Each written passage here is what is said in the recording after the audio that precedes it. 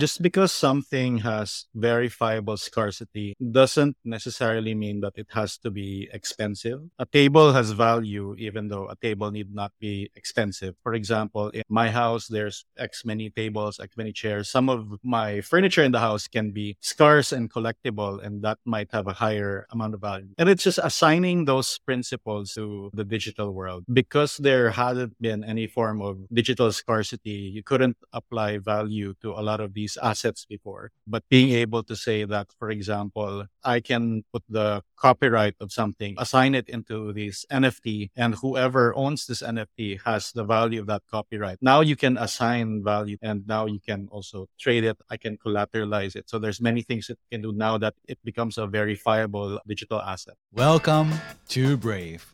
Learn from Southeast Asia's best tech leaders. Build the future, learn from our past, and stay human in between. No BS on success. I'm Jeremy Au, venture capitalist, Sierra founder, Harvard MBA, science fiction nerd, and dad of 2 daughters. Every week, we debate startup news, interview changemakers, answer listener questions, and share personal insights. Join our movement of over 40,000 members and get transcripts, resources, and community at www.bravesea.com. Stay well and stay brave. Are you a business owner, CFO, or engineering lead who's tired of grappling with outdated finance processes? Are you frustrated at the high costs of card payments or find yourself bogged down by manual financial tasks? It's time for a change. Meet Acme Technology. Our software enables you to connect directly with your bank of choice to automate all of your finance and payments processes. Enjoy real-time reconciliation and direct-to-bank payments and payouts. No lengthy integration. Transform your banking experience into a Stripe-like experience, all with easy integration through streamlined APIs. Learn more at www.tryacme.com. Hey, Gabby. Really excited to have you on the show. We had a wonderful dinner at the Hustle Fund camp in Bali and just figured that we got to have this conversation as well so that more people know your story. Could you please introduce yourself real quick? Yeah, sure. The short intro is I grew up in the Philippines. I've always been fascinated by video games, been a gamer all my life, and wanted to be a game developer, and got my start 20 years ago when I became part of the team that created the first game out of the Philippines. So this was way back in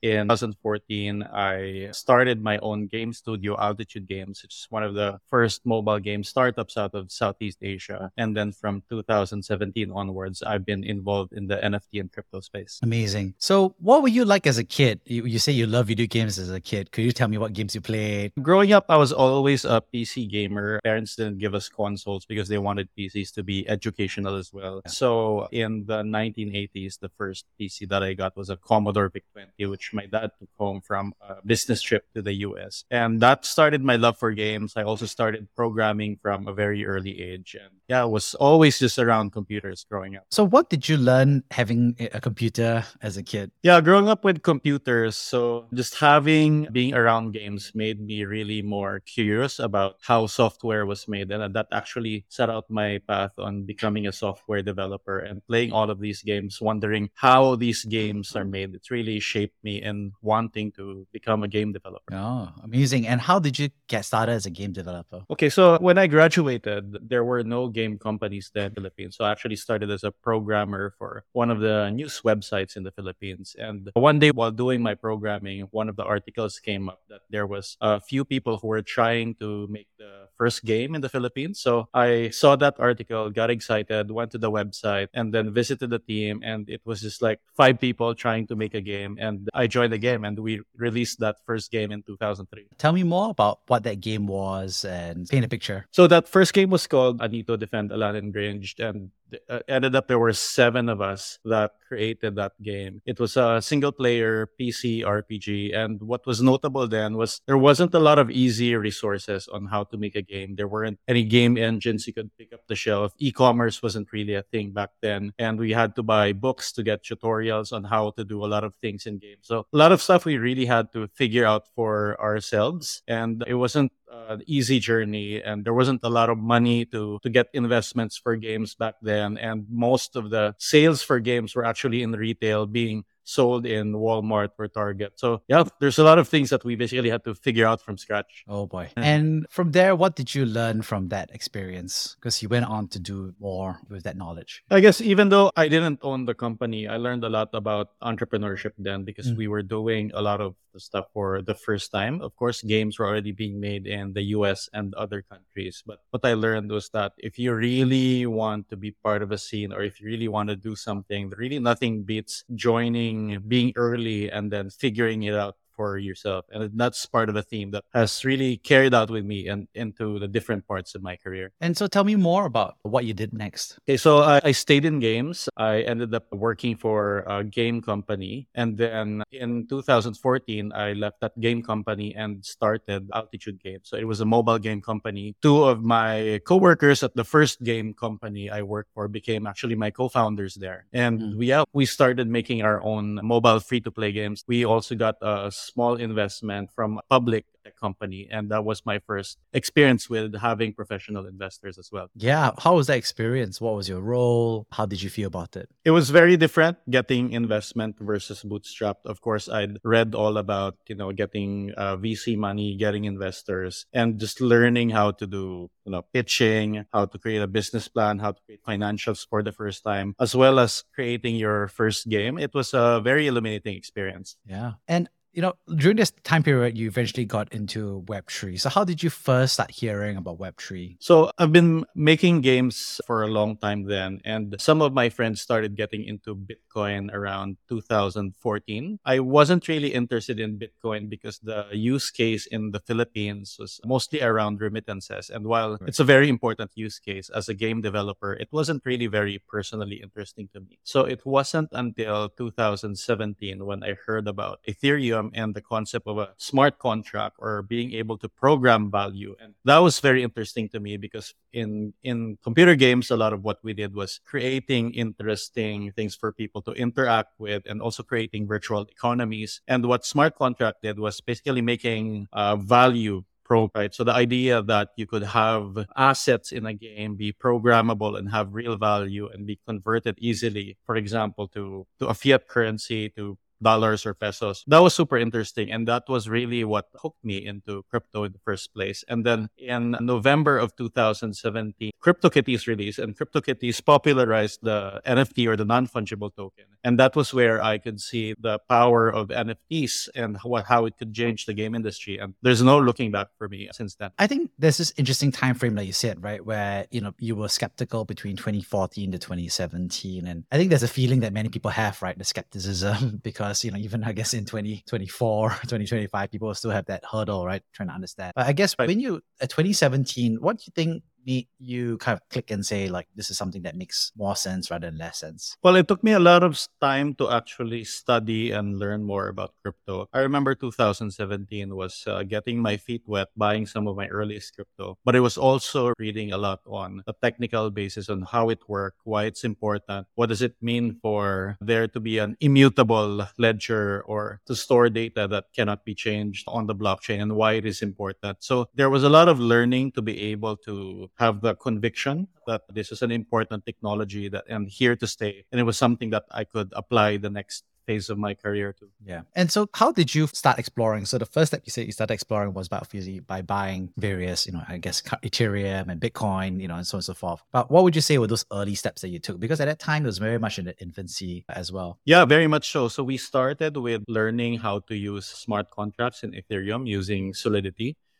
Because for us as application developers, it's really being able to use smart contracts in useful applications, right? And then we made our own game then. It was a racing game where the cars were NFT parts, and that achieved some level of traction. And then I started participating, buying different kinds of NFTs, participating in the community with different projects. Notably, I was one of the earliest community members in 2018 of Axie Infinity. And it was really that deep involvement in these communities that shaped my presence in Web3. Yeah. And I think what's interesting, obviously, you started talking talk about some of the uniqueness that we have here. So from your perspective, how would you explain the appeal or the value of Web3 to folks today? Because I think at that time, very much in the early days, it was about currency, right? So it's about moving away from to currency. That was very much the early drive, I would say, and then decentralization. But it feels like now you're starting talking about different things, right? We talk about programmable ability, talk about smart contracts. We talked about NFT, which is about, scarcity. So could you tell me more about how you think those directions of Web3 from your perspective is value? Yeah, so I think for me, the most interesting thing about Web3 is the concept of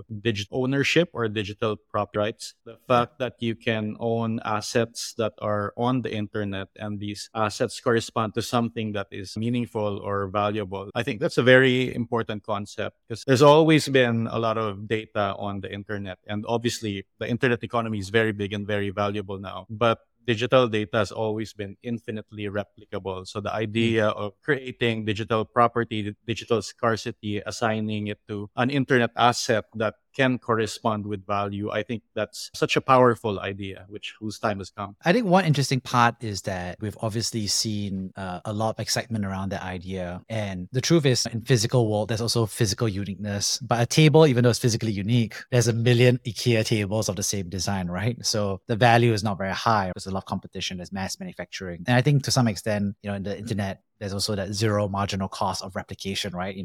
The joke of NFTs was like right click, copy and paste, right? And I have your property, right? So I think there's a big hype cycle. Now it's settled down a lot. So, after we kind of like move past this hype cycle, what do you think is the value of that ownership going to translate into from your perspective? Yeah, just because something has verifiable scarcity doesn't necessarily mean that it has to be expensive. A table has value even though a table need not be expensive. For example, in my house, there's X many tables, X many chairs. Some of my furniture in the house can be scarce and collectible, and that might have a higher amount of value. And it's just assigning those principles to the digital world. And because there hadn't been any form of digital scarcity, you couldn't apply value to a lot of these assets before.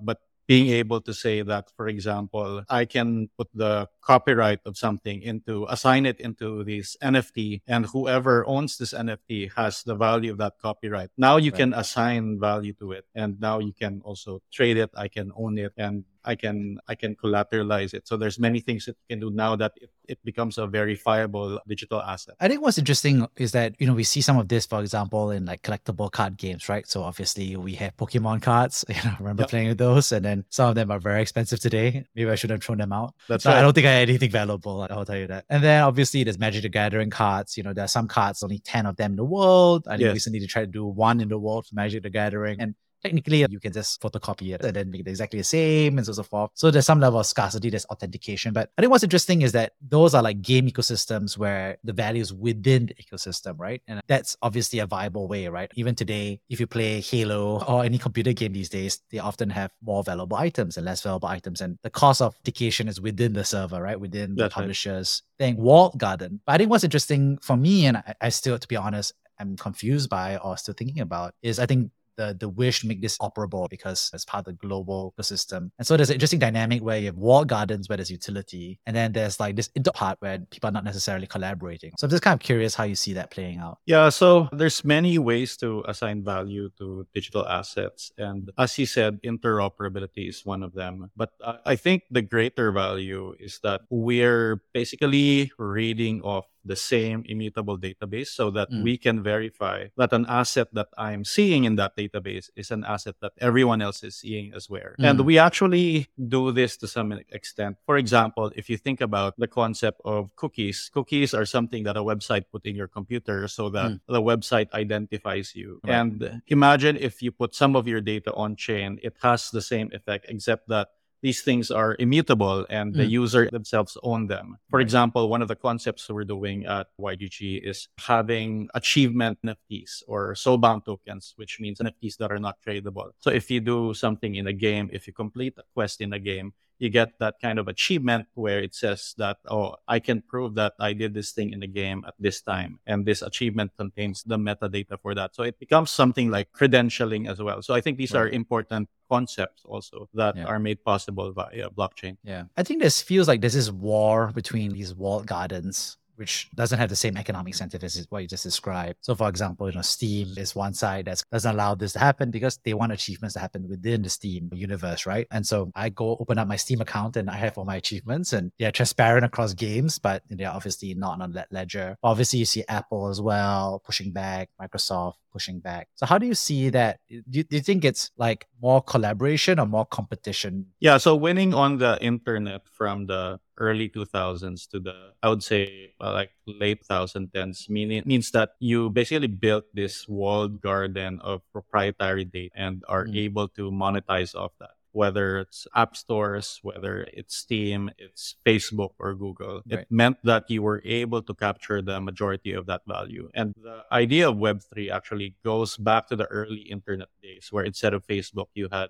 blogs, for example, which everyone could read. It makes the data open and openly verifiable and puts them on chain so that everyone could read that. And it also puts the data ownership at the user level, which means that they can share what data to share. And the idea there is that I can build these open networks and still be able to capture value at the user level, which also means that the platforms building on top of it have more value, but it means that the company that built the platform isn't owning all of that value. A lot of that value is being shared with the community, with the people that are creating that value as well. I think that's one of the central tenets of Web3, that sharing of value that is created by platforms that makes it very powerful. And I think I understand that YGG is very much based on those principles. I'm curious about how you started to co-found and found this company. Yeah, so YGG was born of me experimenting with different NFTs and blockchain games. And heading into the pandemic, a lot of people were stuck at home, right? And I was no different. And so I was diving a lot deeper into NFTs and blockchain gaming. And I was playing Axie Infinity at that time. And what I noticed was that during the pandemic, a lot of people from my home country, the Philippines, were starting to play the game and earn tokens as a way to earn money. And how Axie Infinity works is that you had to buy the NFT called Axies to play the game. At least 2 years ago, that's how it worked. And then when you won games inside the system, you earned this token called SLP, or a Smooth Love Potion. And that token is used to breed more Axies. So you couldn't create more Axies without the SLP tokens. But because the SLP tokens were crypto tokens, then they can be converted to Ethereum, and then Ethereum can be converted to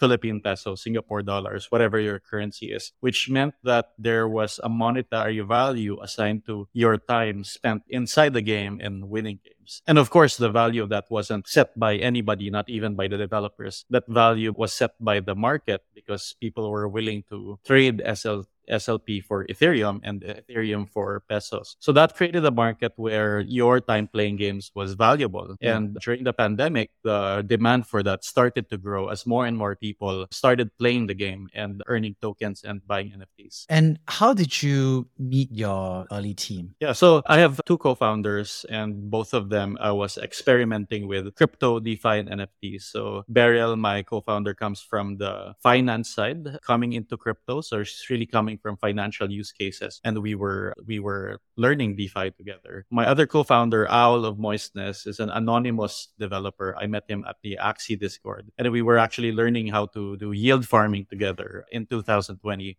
And when the opportunity came for us to do YGG, I asked both of them if they could join me, and they both said yes. Amazing. And what's interesting is that this is actually an interesting time because I really feel like Web3 also pioneered not only the concept of virtual work, I would say, because everyone's collaborating globally, but also I think the concept of anonymous identities as well. So how did you build trust between the three of you? Because this is something that you're building on. And I think even at this time, 3 years ago, there's a lot of cases of people running away with cash, and there's a lot of bad actors in the space as well. So I'm just kind of curious. So the trust was really built from learning how to work together without actually needing to know who the other person is in real life. I think you can actually learn a lot about someone's character by working with them. And that doesn't mean that you necessarily know like what their real name is or what their country they're from. And I was comfortable working with an anonymous co-founder because I'd already done a lot of different things with him. Like we did side projects, we did stuff together in the Axie ecosystem. And that made me comfortable asking him to be my co-founder as well. Amazing. I think I remember you sharing about this, but did you ever end up meeting or knowing who he is? So the funny thing is the first time I met my co-founder Owl in real life was around 18 months after we started YGG, after we'd already gotten VC funding from Andreessen Horowitz and other top tier VCs. So we had an offsite in Manila, and then that's the only time that I met him in person. Okay, that's great. I remember you making history with that. I remember reading that because it was like what the first ever time a term sheet was given to an anonymous co-founder, and then everyone was like, "How do you do KYC? How do you do due diligence on someone?" Could you share a little bit more because I'm kind of curious how that process went about? That definitely was a novel one. We were one of the first, if not the first, investment that Andreessen Horowitz made, where we had co-founder, and definitely having myself as a founder who is publicly known helps. So I could vouch for him. Now it's actually a lot more common across crypto and DeFi where VCs sign term sheets with anonymous co-founders. And that just really goes towards the nature of crypto where work can be verifiable online, on-chain, and people are seen by their merits and not necessarily who they are or what country they're in. I think what's interesting from my perspective is that I think YGG has gone through actually several evolutions since that term sheet, right? Could you share a little bit more about how you feel like those evolutions have happened? Yeah, the first product we had at YGG was our asset lending, or what was known then as the scholarship program. So what was happening then was that people who had a lot of axes lent out their assets to other players who wanted to play, and then they could get a revenue share out of it in the SLP tokens that were being created. And this was something that the community organically found out how to do. It wasn't something that was directly planned by the developer, Sky Mavis itself. And so people who had a lot of axes started renting out their assets to other people. And when we started YGG, we were the first ones to really scale and automate this in a couple of ways. One was that we raised a smaller seed round then of a little bit over $1 million to buy and breed more axes and be able to scale up the creation of more assets. Second was via technology. We use smart contracts to automate the moving of the assets from one wallet to another, so for easy usage. And then third was that rather than managing the players ourselves, we made the use of community managers that we gave access to our technology, our platform, and our assets so that they could go ahead and recruit the players themselves instead of us doing it manually. So this allowed us to scale more quickly, more than anyone else who was doing this. And that's how we became the biggest guild in the world. Amazing. And I think I understand that you're starting to see obviously some impact from the recent crypto winter. There's obviously a crisis with FTX and obviously a lot of reverberations as people are not only thinking about what they are going to do with the Web3 assets, but also I think the broad sentiment as well as the change in interest rates as well. So how do you feel that has impacted maybe the Web3 space at large? And then maybe we'll talk a little bit more about how it has changed YGG later. Yeah, crypto itself is very cyclical in nature. Even from the founding of Bitcoin in 2000 to today, it happens in roughly 4-year cycles where crypto surges a lot, and then there is what's seen as investment in the space, and then it pulls back massively. And then there's a period of quiet where a lot of people leave, and then some people stay and kind of build more towards the technology that they want to see happen in the world. And then new developments happen, new products, and then that cycle repeats again. So this has happened in 2013, 17, 21. And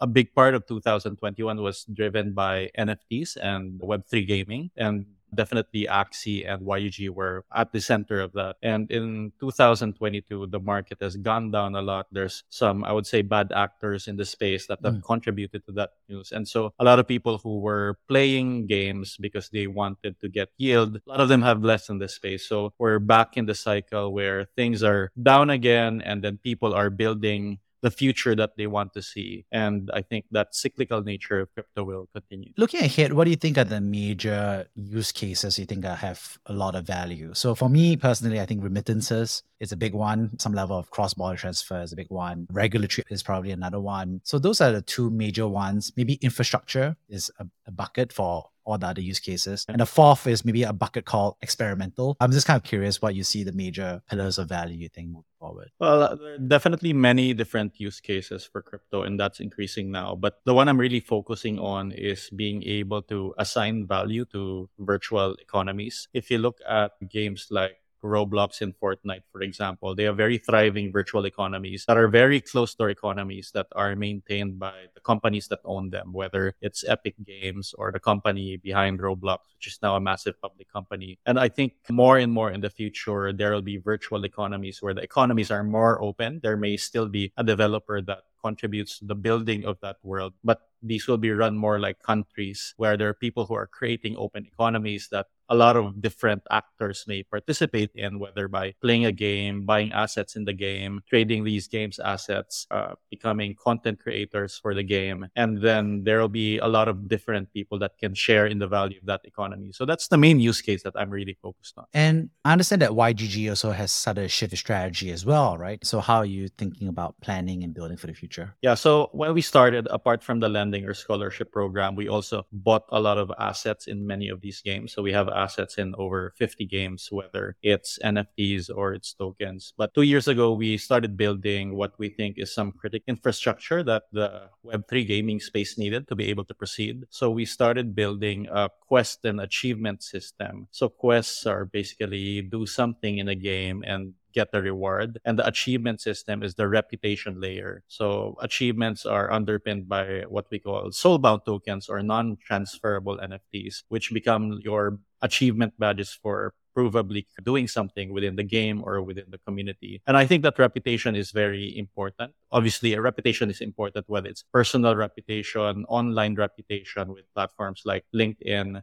And I think Web3 reputation is something that's very important as well. So that's something that we're building towards in the form of achievement system. So that quest and achievement platform that we've been working on is the main product that we've been developing since a year and a half ago. Insights from your previous products and your previous approaches and previous philosophies is embedded in this new product. There's still a lot of elements of game design. So even though at YGG, we're working with a lot of different games, we're not making a game ourselves, but there's still a lot of gaming elements. Of course, all gamers are familiar with achievements, whether it's from your favorite game, from Steam, from Xbox, from app. Maybe people don't think of achievements in a way where they're more like credentials, similar to what In is doing. But as people play more of these games and they get their achievements and they realize that these achievements actually get them special access. For example, if I'm very good at strategy games and then a new strategy game comes out that gives me a special offer to try out their game, and maybe there's a new item, or it recognizes that I'm part of YGG's guild or gives me special YGG items, then they realize the power that these achievement badges will have. Yeah. What do you think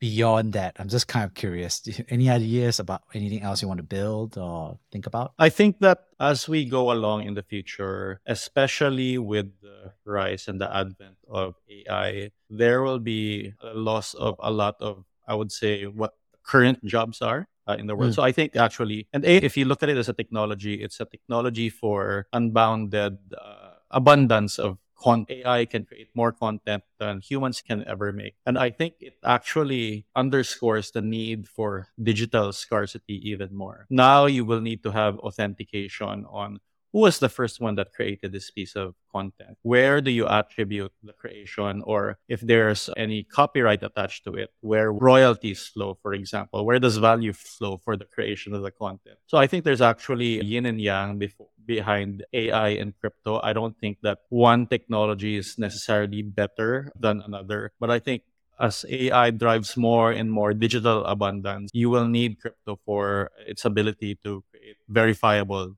digital scarcity. Right. So I'm curious, AI seems to be a question in your head. What other questions do you have that you're trying to figure out now? What other questions in your head? One of the biggest questions is that what will jobs 10 years from now look like? Will education, formal education, schools, universities still matter? And if they don't, what will the jobs look like? Is there employment? Is it a never-ending set of gigs? Are there companies, or are they just guilds or groups of people working online together? I think these questions are going to be more and more relevant in the next few years. As you think about that, is there any people that you like to read, or books or blogs that you're reading now for this question? I consume a lot of my content primarily from Twitter. And the great thing about Twitter is that the real-time stream of information from a lot of the smartest people in the world. So yeah, a lot of my primary consumption now is from there. What are some of the people that you follow on Twitter? A lot of people in crypto, people like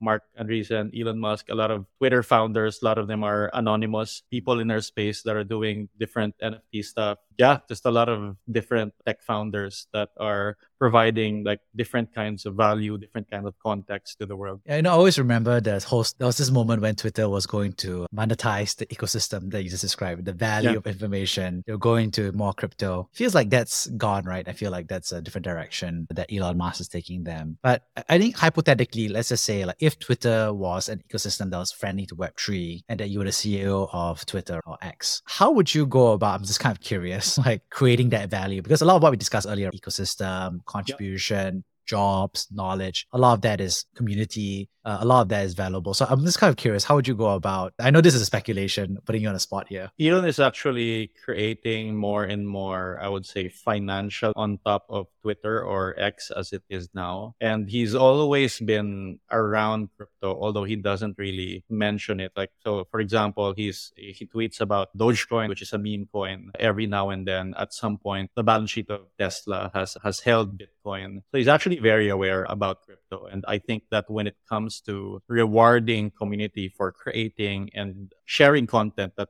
becomes monetizable. Right now, people are doing it where content creators with a certain amount of impressions can get a revenue share. But I can see a world where that could be shared via a crypto token in the near future. So your visualization is more like a crypto token that kind of like is distributed across maybe contributors and That's right. comments, for example. That's right. I think what's interesting is that there's this dynamic where Twitter used to be, I think what I call like aristocracy, like people who are endorsed and selected, and then there's no transferability. And now it's becoming more of a capitalist society where people can buy the blue check mark for X dollars a month, right? And I think there's a huge revolution and obviously a lot of change, a lot of dynamics there. But it doesn't feel like it's gone full revolution yet because it's still a Web2 kind of approach where you pay subscription. So it's not like that value is not going all the way down to like individual posts or comments and value. How do you think about that? Well, I think that Twitter is really undergoing a rapid change to go from what is basically a Web2 social network to, like, I would say more of a community owned platform, whether you're using crypto or not. And that speed of change is something it could never have done and now that it has basically a sole owner that can try different experiments, see them fail and do something quickly. I think a lot of people actually don't like where Twitter is headed, for better or for worse. But now that it has a solo owner that has a driving vision around it, at least they can create the changes no matter how unpopular they are and basically see where it lands. Yeah. On that note, could you share about time that you personally have been brave? I would go back to the point where I was a web programmer and I told my parents that I was going to go into game development. So this was 20 years ago. And they weren't very happy with that decision. There's no game industry in the Philippines, and games were seen as a thing that young people did. So they probably felt at that point I was probably sacrificing my career to join the world of video games. But yeah, looking back, it was one of the best decisions I've ever made. Why was it scary? There was no industry, there was no large companies, and I left a media tech company to join a 7-person startup. And in a time where startups weren't really, I would say, popular in the Philippines back then. So there was definitely like, you couldn't really see where the future headed then or where games could be. And I was just taking a leap into the unknown because I knew I wanted to do it and I'd always been interested in it. Did you know that you have always been interested in it, right? Because it's such a scary thing to do. Like you said, the industry doesn't really exist. You're right. Startup, 7-man team. Like, how did you know, I guess? What was weird for me growing up was that I always knew that I wanted to make games. So I actually didn't understand people who didn't know what they wanted to do for their careers. And it's taken me like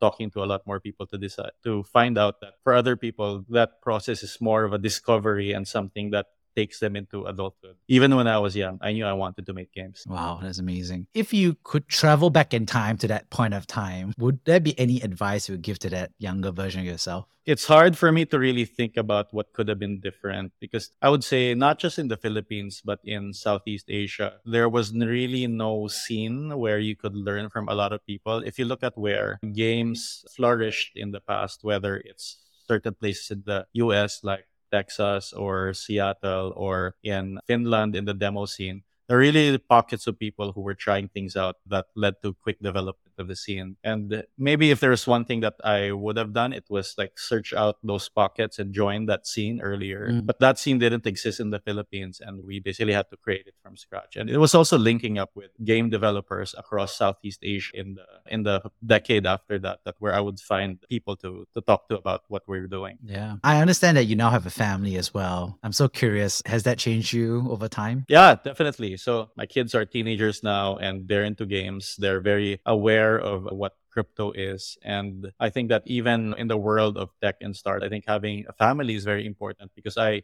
always keeps me grounded on the long term of what I'm building for and who I want to share it with. Any stories that you have about family? Any moments that stand out to you? Well, 3 years ago, I was playing Axie Infinity with my son, and it was basically playing for me. And then I would buy the SLP that he would earn with some Ethereum. So he had some amount of Ethereum, and this was before the boom of 2021. And then after that, when Axie Infinity launched their own crypto token, AXS, on Binance, he put everything that he had earned then into AXS at 12 cents. And at one point, the value of that grew 1,000x. So that was worth a lot of money. So yeah, my son owns not insignificant amount of crypto. So he managed to get out, I guess. Yeah, he still has crypto. Yeah. Yeah, that's good. I'm kind of curious because you're probably the first family I know of that has like 2 generations, kind of like in crypto. Do you discuss it over the dinner table, or is it something that you both have interest in, or do you swap notes? I'm just kind of curious. How does that conversation happen? Yeah, my entire family with my wife and kids, they all have crypto and we talk about it. And because I work from home a lot, they also hear a lot of my conversations, meetings, podcasts. I wouldn't say it's something that dominates their day-to-day lives, but they're definitely aware of the work that I'm doing. So it's just something that is normal and present to them. So you asked and you said, when you think in 10 years, when people have jobs, AI, so forth. I'm just kind of curious, and maybe 20, 30 years time, when your kids are the same age as you, what do you think the life will be for them? Crypto be more mainstream, more AI? How do you think that? I'm just kind of curious how you see that. So I think that preparing kids for a world where most of the value in the economy is created digitally is something that's very important. I'm not sure whether the jobs we've training them now are still available 10, 20 years from now. So it's really important for them to learn principles, how to be curious, how to learn, how to be comfortable in a fast changing digital economy. Because if you think about the role of, what is a graphic designer? What is a computer programmer? Those roles may be very different 10, 15 years from now. But there's still principles on how to learn that, like what are the principles that underlie those. And I think having that curiosity and learning how to pick up these principles and learn is the most important thing we're teaching them. Thank you so much for sharing. On that note, I'd love to wrap things up by summarizing the 3 big takeaways I got from this conversation. First of all, thank you so much for sharing about your own early journey as a young kid playing with your Commodore games, but also deciding that you want to be a game designer and how you eventually took that leap to join what you didn't know was called, but was actually a startup of 7 people, including yourself. So it's just fascinating to hear about your early journey in terms of game design, but also how you eventually started exploring crypto several years after the start. And then it was just a very interesting journey of that early time that I really thank you for being so personal and sharing candidly about. Secondly, thank you so much for sharing about YGG. I thought it was interesting because we were basically talking about not just YGG, the company where you founded across the 3 co-founders, one of whom was anonymous and made history, but I think also more specifically talking about how the industry has gone through several evolutions in terms of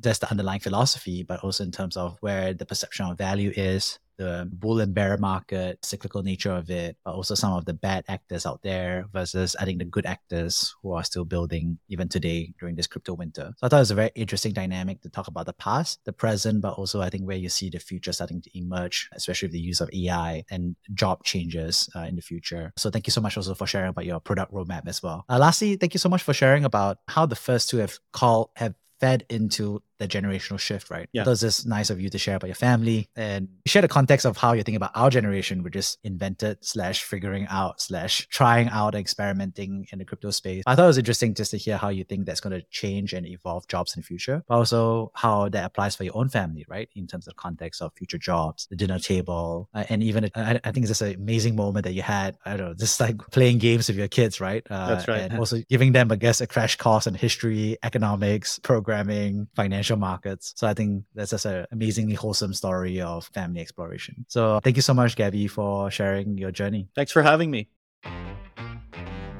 Thank you for listening to Brave.